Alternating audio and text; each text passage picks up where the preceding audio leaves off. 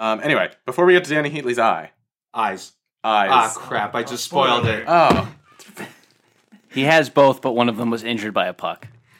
I thought you said he was injured in the car accident. Well, I made up a lot. I made up a lot of lies before, and now I'm correcting the record. Well, I understand. He was sentenced to 3 years probation. Right. Had to pay a huge fine. And I guess for some reason, this is something you're allowed to sentence someone to. You have to give 150 speeches on driving safely. Yeah.